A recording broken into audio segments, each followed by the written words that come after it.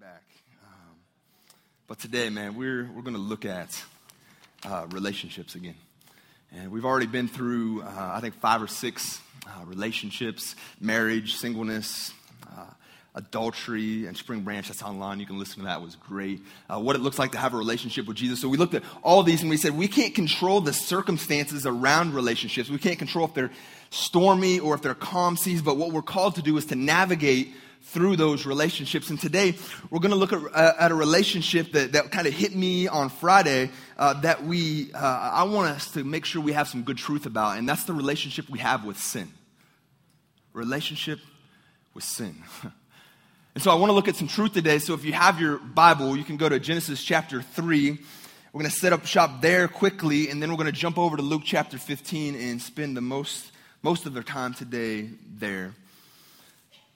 The reason I want to look at our relationship with sin is that when I look at a person's relationship with sin, I can tell a lot about that person's relationship with God. So if I want to know how is Derek doing with God, one of the relationships in my life that I can look at is what is my relationship to sin? Is there an intimate knowing sin? Is there a longing? Is there time spent with there? What is my relationship with sin? Because it'll tell me a lot about my relationship with the Lord. And we see this at the very beginning in Genesis chapter 3 with Adam and Eve. You guys know the story better than I do. Genesis chapter 3 is after God had created Adam and Eve. He created them in his own image, okay? So they're in the garden. They are perfectly made. There is purity. There is righteousness. There is nothing bad. There's no evil. There's no condemnation. There's nothing there other than goodness. There's perfect communion with God. It says that they actually walk together in the garden. I mean, can you imagine how close Adam and Eve were to God in the beginning? That there was no condemnation, there was no guilt, there was no shame, there was no deceit, there was no rivalry. It was man the way he was intended to live with God, life with God. We see this in Genesis chapter 2, and then Genesis chapter 3 comes along, and we know the story. In Genesis chapter 3, Satan comes on the scene disguised as a snake, a serpent, and he comes to Eve, and he begins to attack her identity. He begins to attack the very truth that God has spoken to her. He begins to take that truth and twist it just enough where she thinks, well, maybe God did say that, and begins to undermine the truth of God by the way he speaks to Eve. And so Eve then looks at the fruits that she was told not to eat, the only thing in the garden that she was not supposed to eat. She had full reign on everything else. One thing that she was not supposed to do, Satan says, hey, Eve, you're missing out on life. Listen, you can be like God. Why don't you eat this? And it says that Eve looked at the fruit and saw that it was appealing and saw that it would make her wise. In her pride, she chose to listen to Satan, the liar, the father of lies, instead of truth with a capital T. And she took and partook of the fruit. Then she gave it to her husband, Adam, who was not leading her very well. And he took and he ate of it. And we're going to pick up the story here because in this story, we see from the very onset of sin, we see a relationship. We see what's happened. When sin is present in a relationship, I am in a relationship with sin. There are some things that we see, and we see this from the very beginning. The first thing that we see is when we are in relationship with sin, there's guilt. There is guilt. We see this in Eve, in Adam. Look at verse 12 and 13. So God comes to them. He says, what have you done? And in verse 12 it says, the man said, this is Adam. He says, the woman whom you gave to me to be with me, she gave me the fruit of the tree and I ate. Then the Lord God turned and looked to the woman and said, what is this that you have done? And the woman said, the serpent deceived me and I ate. Now in this, in the relationship with sin, there's going to be guilt. And we know that we have guilt because we start blaming other people, okay? We see this. And who does Adam blame first? Man, listen to this. This is not a good way to start your relationship with your wife. Listen, Adam does what? He says, my wife made me do it. That's a poor excuse, man, because you're supposed to be leading your wife, okay? And so he says, my wife did it. But he didn't just say, my wife did it. What did he say? He went even further and he says, the wife that you gave me, God. So he kind of looks to God and says, hey, the woman that you made with my rib, I followed her, so it's not only her fault, it's your fault for giving me such a woman. I mean, blame from the onset. If you're guilty, you're going to be blaming other people or you're going to be blaming God. But then we see there's a third party that you may blame, and maybe you've done this before. Eve says, the serpent deceived me. Satan made me do it. Have you ever heard somebody say that? I mean, in my own personal family, we had a major incident 10 years ago with parents, and one of the parents, the excuse they gave for what they did is Satan made me do it. Man, that is a terrible excuse. Because it takes the guilt that I feel, the guilt that I actually did, because guilt is actually doing something wrong. That's what guilt is, whether against a law or a personal conviction. That's what guilt is. It takes that guilt and that blame and it tries to sidestep it and push it somewhere else. And so we know that we're in a relationship with sin if we are in guilt, if we are feeling guilty. And this is the danger of guilt. Guilt transforms our identity. Adam and Eve, perfect, made perfect by God in the garden. But what happens? They sin, and then they begin to transform their identity, and they question, who did God really make me to be? And so when I sin, what happens is I begin to view myself as a sinner.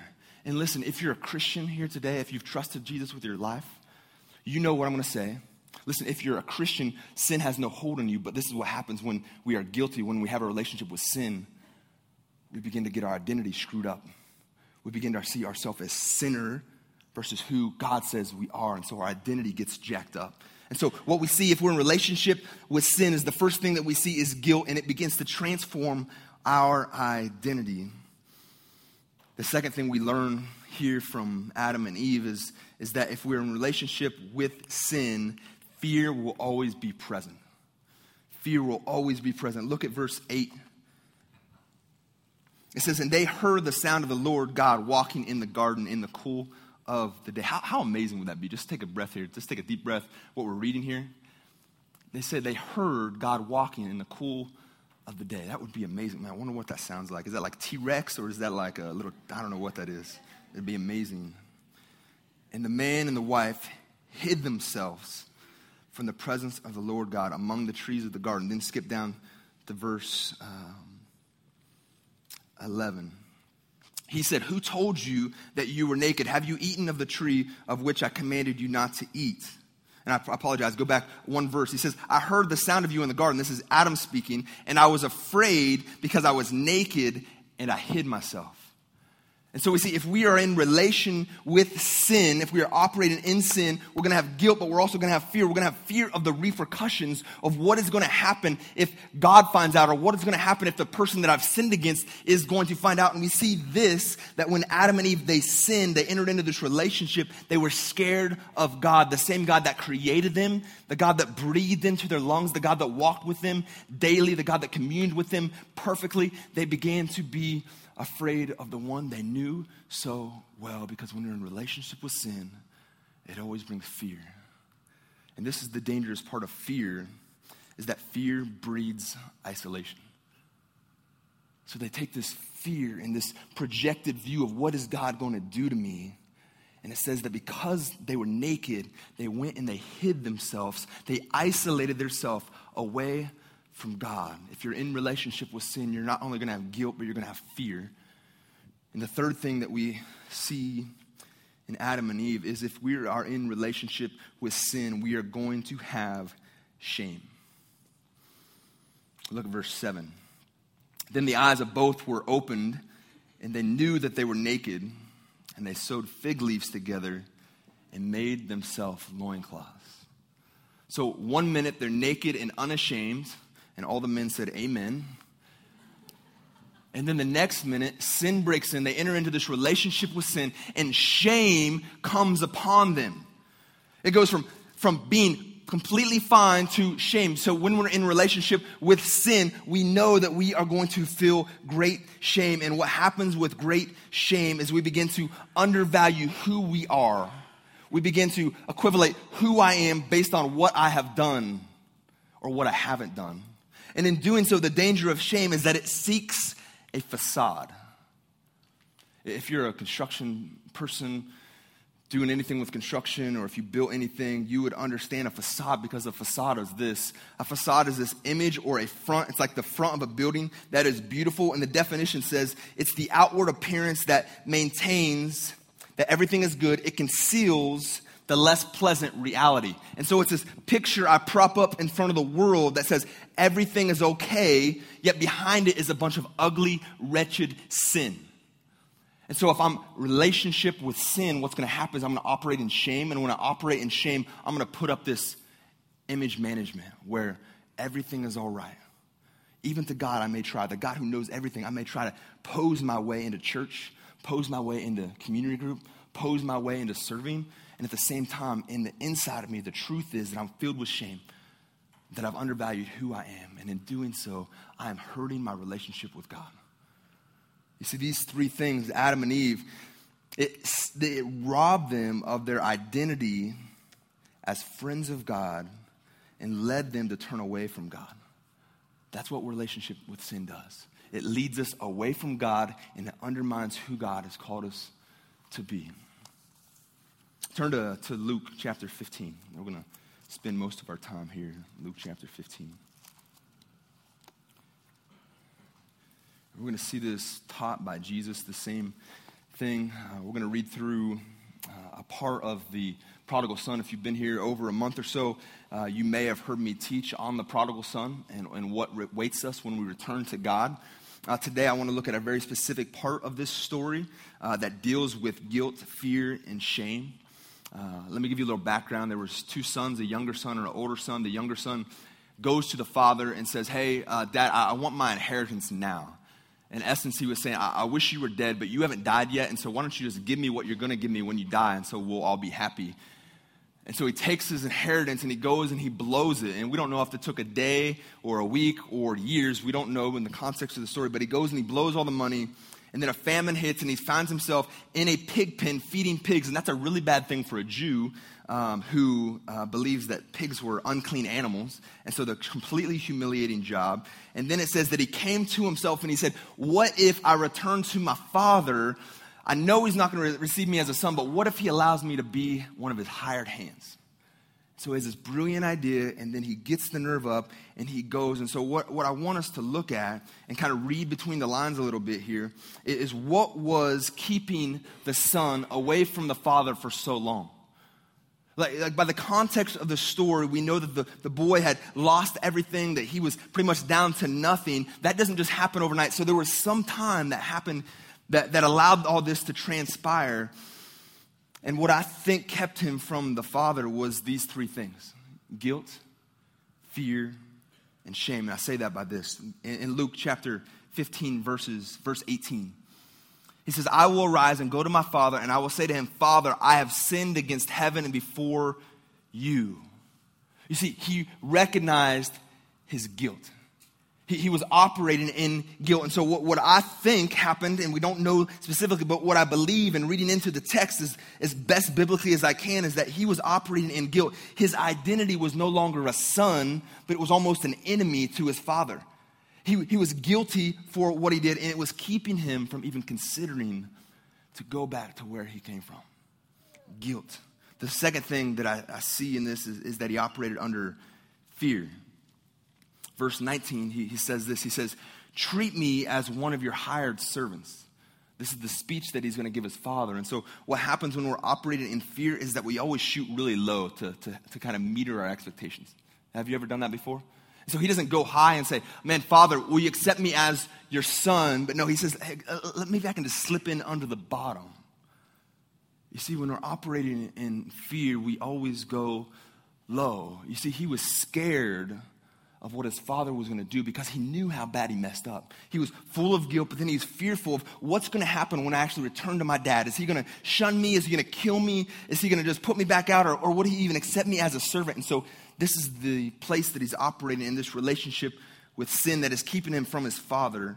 And the third thing that we see really clearly is that he operates in shame. Luke 15, verse 19, he even verbalizes his own feelings. He says, I am not worthy. How many of you have ever felt that way? I have. I am not worthy. And so he is operating under shame. He cuts who he is. And a lot of us would say he has good reason. But here he says, I am not worthy. And so what he is actually doing is he is disqualifying himself from being considered a son. I am not worthy to be called such because of what I have done. His identity now is wrapped in what he has done versus whose he is. And all of these, I believe, is what really kept the son from returning for so long. It delayed his return. It's not even what actually sent him back. It was his stomach, remember. He was hungry, and that's why he returned to his father. And so we see this in the son, guilt, fear, and shame. But that's not the end of the story, thank God, because then we get to the father's response. And this blows me away. And I pray that today that would be a fresh revelation to you, because you've maybe heard this before, but I pray that it would fall fresh on you. Let's just read directly from the text, starting in verse 20. And he, speaking of the boy, he arose and came to his father, but while he was still a far way off, or a long way off, his father saw him and felt compassion and ran and embraced him and kissed him. Man, hallelujah, that's right. And the son said to him, Father, I have sinned against heaven and before you. I am no longer worthy to be called your son. But the father said to his servants, he just turned from his son, hey, you keep talking, hold on, turn to his servants. And he said this, bring quickly the best robe and put it on him. Put a ring on his finger and shoes on his feet, and bring the fattened calf and kill it, and let us eat and celebrate. For this my son was dead and is now alive. He was lost and is found. And they began to celebrate. So what happens to the father? So we see the prodigal son. He is operating in guilt. He's operating in fear. He's operating in shame. Yet he comes home on a whim, on a hope. And what we see is the father's response. Now remember who is listening to Jesus when he's telling this. There's a bunch of Jews around him, okay? They understood the context of all these things Jesus was saying. This robe, this ring, and these shoes, they're not by chance. There's a really specific way that Jesus was speaking to this audience. And so I want us to get some context, because I think it'll deepen our understanding of who God is and what he desires for you. So the first thing he gives him is a robe, an outer garment. Now you got to remember, this boy, he was coming from the pigsty. He smelled like crap. He was full of crap. He probably still had it on him. He likely did not have any shoes on. He may have had very few clothes. It was either worn out, or maybe he sold it to try to feed himself. And so he shows up a train wreck. Definitely would not be getting in my house. But his dad sees him and he says, hey, I see you. Go and get him a new robe, because this is what a new robe meant. It meant that this son, I have accepted him. He is in right standing in my house. And so when he slipped that robe on his son, he would have taken the rags off of his son, put the robe on his son, and what his son would have known is that I am my father's son. And when he did that, he also would have let the community know, listen, this my son, that son that you wanted to crucify when he came back, that son that shamed me, this son, he is accepted in my house. You see, the robe stood for right standing, that he was no longer shameful, that his father had accepted him back into his house. He was with him, and that robe would represent to everybody that my son is back. He is alive. He is in my home. He is my boy. And then we see the second gift, which is a ring. A ring. And now most of us associate rings with either championships or with wedding. And a ring in this culture, though, was very, very specific in the meaning. The men would wear rings, and it was actually called signet rings. And there was a lot of meaning behind a signet ring. If you think back to Joseph in Genesis chapter 41, you can go study. It's actually a great addendum to this. If you want to go look at the gifts that Joseph was given by the Pharaoh, it lines exactly up with what we're talking about here. But one of the gifts that Pharaoh gives Joseph after he interpreted his dreams, he takes Joseph and says, now you're going to be over all of my property. You're going to be second only to me. And the only difference between you and me is going to be that I'm going to sit on the throne, but you're going to be right behind me. Okay, this is where Joseph got. And so Pharaoh takes off his signet ring and he gives it to Joseph, who was just in prison a few days before. He gives him his ring. And what that ring represented is when you see Joseph and he's wearing this ring, listen, when he speaks, he is the same authority as the Pharaoh. when he speaks, he has the same power that I have as the Pharaoh. And so what it is, it's a delegation of power when I take my ring and I put it on somebody else. And so what do you think that boy felt like in that moment? He came in full of fear. Is daddy going to allow me in his house? Is he at least going to be allowing me to be in the servant quarters? And there was great fear in that. But then his dad speaks right into his fear, and he takes a ring and he says, put it on his finger. Because when my boy speaks, he's part of my family. When he speaks, it's like me speaking. He gave his boy, instead of fear, he gave him great power, great authority. And we see that in here. And what an amazing testimony of the Father's grace and mercy that he would give his son that had just shamed him, but had come back. He gives him a robe so everybody knows that he's part of the family. He gives him a ring to make sure everybody knows, hey, this boy, when he speaks, he's speaking on my behalf. And then the third thing, all the ladies said, amen, he gave him some shoes. Now we live in society that we take for granted the number of shoes that we have. I am a man. I don't own a pair of sparrows. I actually thought they were sparrows at one time. They're Sperry's. I don't own a pair, but even a man who like me doesn't know what a Sperry is, I still have like 10 pair of shoes, right? And most of us here, we have 10 plus pair of shoes in our closet, so it doesn't really make a lot of sense to us or that much of weight, but in this moment, you've got to remember, put yourself in the situation. This guy was coming back from the pigsty, rags, nothing to his name. He probably came back barefoot, or if he had any shoes on, they were all tore up, and so he had nothing. Now what we need to know about the culture is that only slaves and extremely poor people did not have sandals. And so when this boy came, he had no sandals, and so there was complete shame for this boy. So his father says, no, my boy, he's not going to be walking around the community with shame. He's going to be given honor, so go get him a pair of shoes. I'm going to lift up, I'm going to get this kid some shoes because I want him to be recognized as not a poor person, not a slave, but as my son, and I'm going to honor him. Now, when I was in college, you guys know a little bit of my story, but I like sharing about the Buckeyes down here in Texas. When I walked on, I showed up to the equipment room like a week later and was issued all my jerseys and my pads and everything. And I also was given a pair of cleats. Now, I was a wide receiver, and if you don't watch much football, wide receivers really like to look good. They just do. If you look good, you feel good, you play good. That's kind of the motto of a wide receiver. And so I show up, and I play in wide receiver, and they give me these cleats. And as a walk-on, you really don't have a lot to say.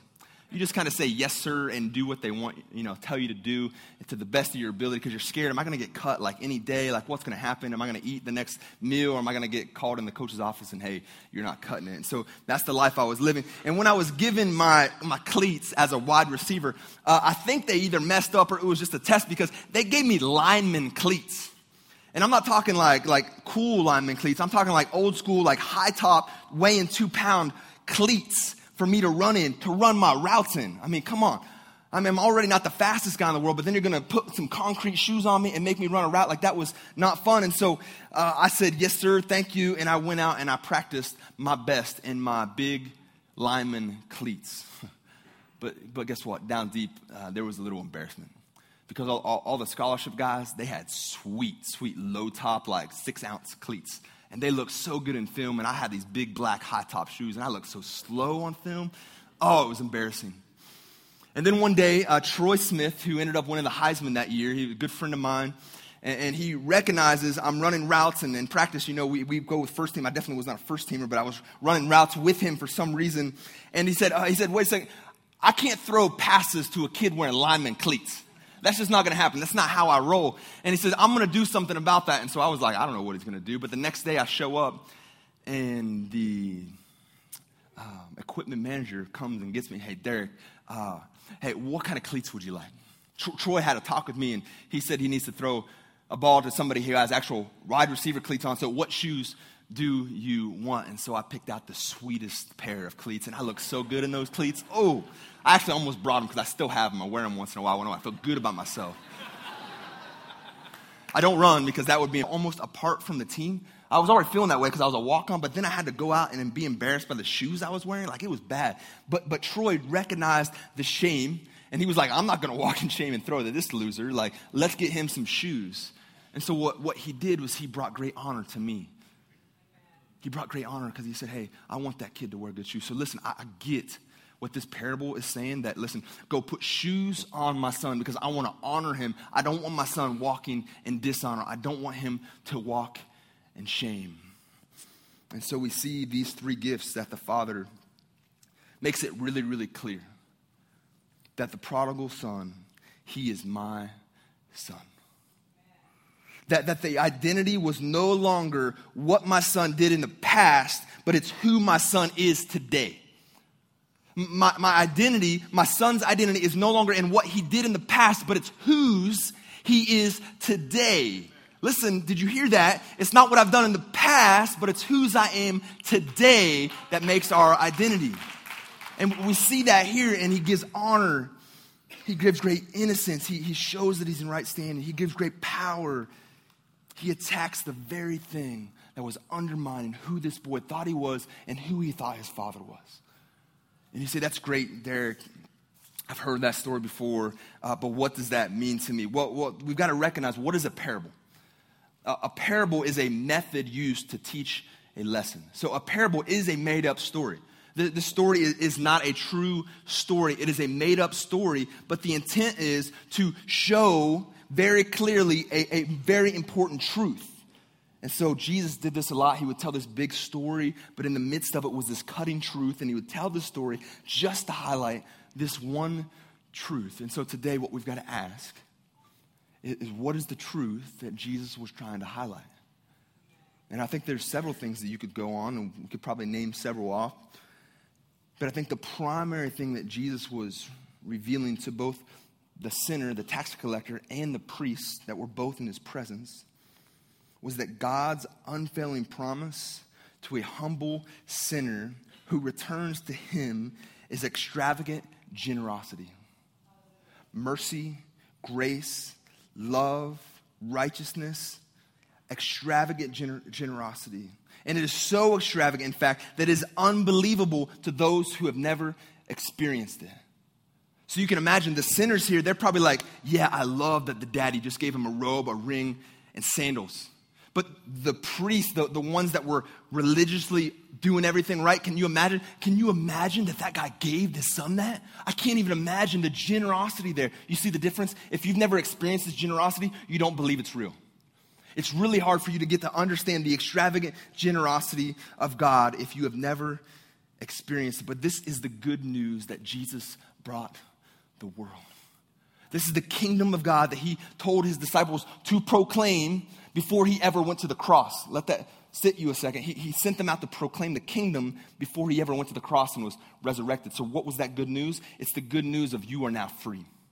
You are no longer a bondservant. You're no longer tied to religion. You are free. And Jesus came to declare freedom, to declare redemption, to restore our relationship with God and restore our own identity, the identity that was stolen in Genesis chapter 3 with Adam and Eve.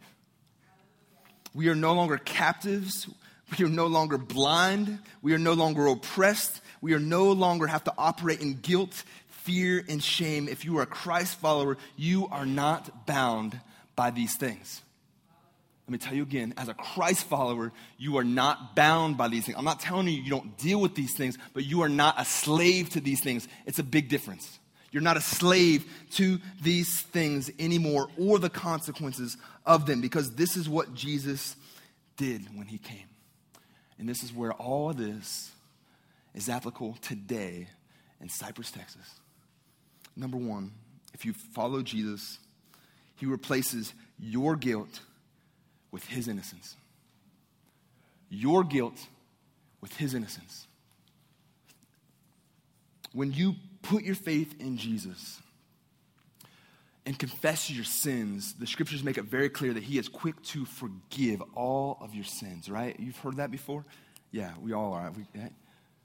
But what's interesting is sometimes we forget what else happens in that transaction when we place our faith in Jesus. Yes, he removes all of our sin, but then a second thing comes is he also gives us all of his righteousness. Now think of the picture that Jesus was showing in this story. The son who was full of rags, he had those stripped away, and then he was given the robe. See, this is what Isaiah was speaking of in Isaiah 61. He was speaking of the robe of righteousness. When you are saved, your sin goes out the window as far as the east is from the west. You're void of sin, but you're also full of God's righteousness. And that changes everything. Because when God sees you, he sees the blood of Jesus. He sees you as perfect, as holy, as a royal priesthood. That's how God sees you if you have trusted in Jesus. Just like when the Father looked at his son and he had that robe on, he saw his son. He didn't see the prodigal, he saw his son. And that's what we have in Jesus. That he says, listen, there is no condemnation for those in Jesus Christ. None, absolutely none. So I don't care what you're feeling today. If it is guilt, it's not from Jesus. You have no condemnation if you've trusted him with your life. And then Jesus goes on and he says, I'm going to replace your fear with my power. I'm going to replace your fear with my power. 2 Timothy says this. He says, God didn't give us a spirit of fear, but a spirit of power, of love, and self-control. Listen, sometimes as Christians, we get in the mindset of woe is me. The world around me is all falling down. There's so much evil in this world. Like, let it in, let it in. But listen, we miss out on the reality that Jesus says, I have taken away your fear and I have given you my power. Because you are no longer slaves to sin and you're no longer slaves to death. In freedom, you have no fear. In addition to that, he says, I'm going to put my spirit in you. I'm going to empower you. Church, we got to wake up. Some of us really do need to wake up. Because this is what happens. We fail to recognize that we have the same spirit in us that healed many through Jesus. The same spirit that raised Jesus from the dead is in you. Not just with you, he's in you. And some of us just need to recognize that and say, wow, I don't have to walk in fear. I don't have to walk in timidity. That I've got the spirit of the living God in me, and that changes everything. I don't have to fear because God is with me. It changes our lives when we receive that. And the third thing that Jesus does is he replaces our shame with his honor. Our shame with his honor. So when Jesus went to the cross, Paul says that he literally became sin for us. That when he went to the cross, he took all the shame that was due us for the sins that we've committed, and all of God's wrath was poured out upon Jesus. Every single bit of it. And so it says that Jesus took our shame so that we could be honored. The Bible makes it clear that there's no greater love than this, right? Than he that lays down his life for another. But I think there's no greater honor in life than for somebody else to lay down their lives for another. So listen, if you're a follower of Jesus Christ, your shame is taken away because the one who came that was shameless, he shamed himself to provide you with honor by dying for you. And in doing so, he honors you by inviting you to be part of his family. Listen, there's no greater honor than to be invited into greatness. And he says, listen, I'm going to forgive you of your sins, but then you're going to reign and rule with me in honor for today, but then all of eternity. That's the promise that we have as believers. It's good news. Good news. That God has taken away our shame and he has given us honor. Jesus himself did this. It blows me away. There is no greater love. There is no greater honor than for somebody to lay down their life. And that's what Jesus did for us. You see, a mature Christian recognizes the effects of a sin relationship, and they know what to do when they sin. They take their relationship with sin very seriously. They don't just brush it under the rug and pretend it's not there. No, a mature Christian recognizes that they are not perfect, but when they are not perfect, they trust God and turn to him when they sin. Because I can tell a lot about your relationship with God based on your relationship with sin. What do I do when I fall into sin? Do I trust God or do I listen to the lies of Satan? What we also learn, and I'll close here, we'll wrap up, is what we see the Son do. We look at him and we say, what did he do that was so good that the Father gave him all these things? What did he do? And the simple answer is that he came to his Father and opened up his hands. He came back to his father. He had nothing to offer him, but he let loose of all the things that he was trying to do. He let loose of that, came to the Father with open hands and said, God, I want whatever you have for me. And church, that's what it looks like when we come to God. Just like this prodigal. He doesn't require us to clean up our own mess first. He doesn't ask us to go to church 10 times and then maybe you can come into my presence. No, he says, if you humbly come to him and ask him, he will give you all the things that we just talked about. It doesn't require anything on your part but to come to him and to receive. And that's what's challenging for a lot of us because we want to add a bunch of additive things to that. I've got to do this, I've got to do that, I've got to do this. And guess what? All those religion and rules, what they do, they increase our shame, they increase our guilt, and they increase our fear. None of which are from God. Listen, most of my adult life, probably not quite most now, 6 years after really getting wrecked by God here today. Most of my life, though, was filled with shame, fear, and guilt. Because of my addictions that I was part of, because of the sin that I was partaking of and could not break loose, even though I was a Christian, that sin in my life, the addiction in my life, it made me operate in these three things every day. And out of that place, my relationship with sin, it was so tight, man. Sin had me in his grips. And I began to lie to my wife. I began to think about who can I blame for why I even got into this addiction? Who can I chalk up to blame? Because I really didn't want the blame. I wanted to be innocent, but I knew I wasn't. And so I operated in great fear of what if somebody finds out my addiction? My world's going to end. What if my wife finds out that I've lied to her for 5 years straight to her face? What's going to happen? And so I was so fearful, and then the shame that would come in was overwhelming. I would get to the addiction, I would get it, it would be a great high, but then the next moment Satan is telling me, how dare you? You were a terrible person. You claim to be a Christian, yet you're doing that, and shame would flood like a river into my life. And let me tell you, it was a living hell.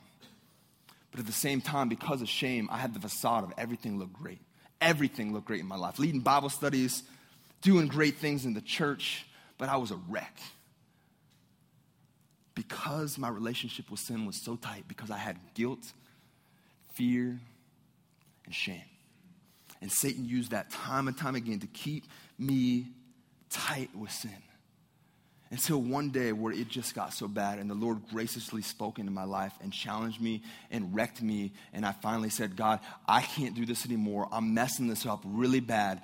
I need you. With open hands, I came to God with humility and said, help me, God. Help me, Daddy.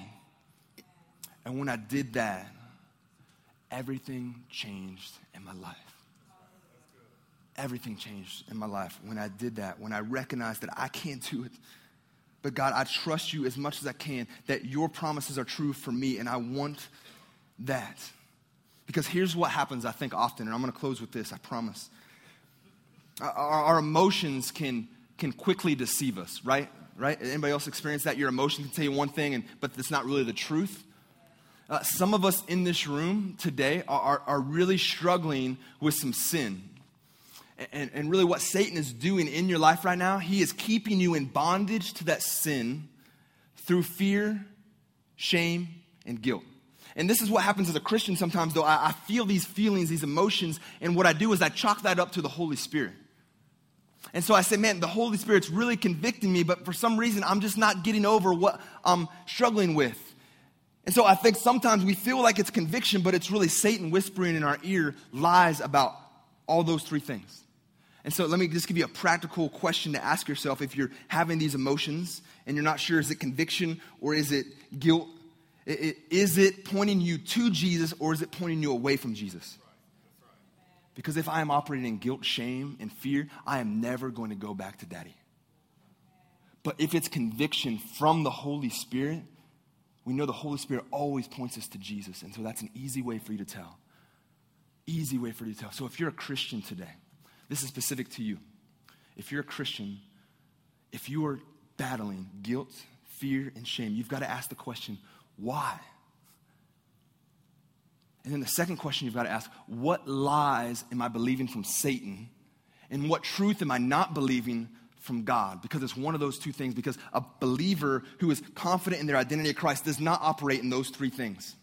It's not possible. So we've got to ask ourselves, what lies am I believing, or what am I not believing that God is? Know Jesus as your Lord and Savior. There's a good reason why you feel guilt, and why you feel shame, and why you have fear. Because you don't have a Father who wants to take away all that and give you his good things. And so today, if that's you and you've never committed your life to Jesus Christ, if you've never said yes to Jesus, to recognize I am a sinner, that I can't fix everything on my own, that I've jacked my life up, I need God. If you've not done that today you can come back. Don't listen to the lies of Satan that says, hey, don't do it, you're good, just next week maybe. Don't listen to the lies of Satan. Listen to the Spirit. Just ask him, God, what do you want me to do today? Whatever the Spirit says, do it. And if you want to make that commitment today, during prayer, you just get up with everybody else who's going to get in prayers in these two aisles, and you just say, today, I want to be free. I'm sick of being in bondage to sin. I want to be free. I want to know Jesus. I want to know his Father, and I want to be filled up with his Holy Spirit. And he is a good gift giver, and he will give it every single time. Let's pray. Father, I thank you that you sent Jesus to be the exact imprint of you on this earth. Thank you that we get to learn from him, and thank you that he said that he would send his Spirit, the Holy Spirit. And so I just invite you, Holy Spirit, just to till up areas in our heart, Lord, where there's darkness, where there's relationships with sin that we have held on to because of guilt, fear, and shame. Lord, I pray that you would bring that into the light today. That we would trust the God who calls us home. That we would trust Holy Spirit. That you are pointing us to Jesus because he is the one that can deal with our jacked up lives. Lord, thank you that you are a good gift giver. I pray that we would walk in innocence, power, and honor for your name and your glory. Amen. Amen. Why don't you go ahead and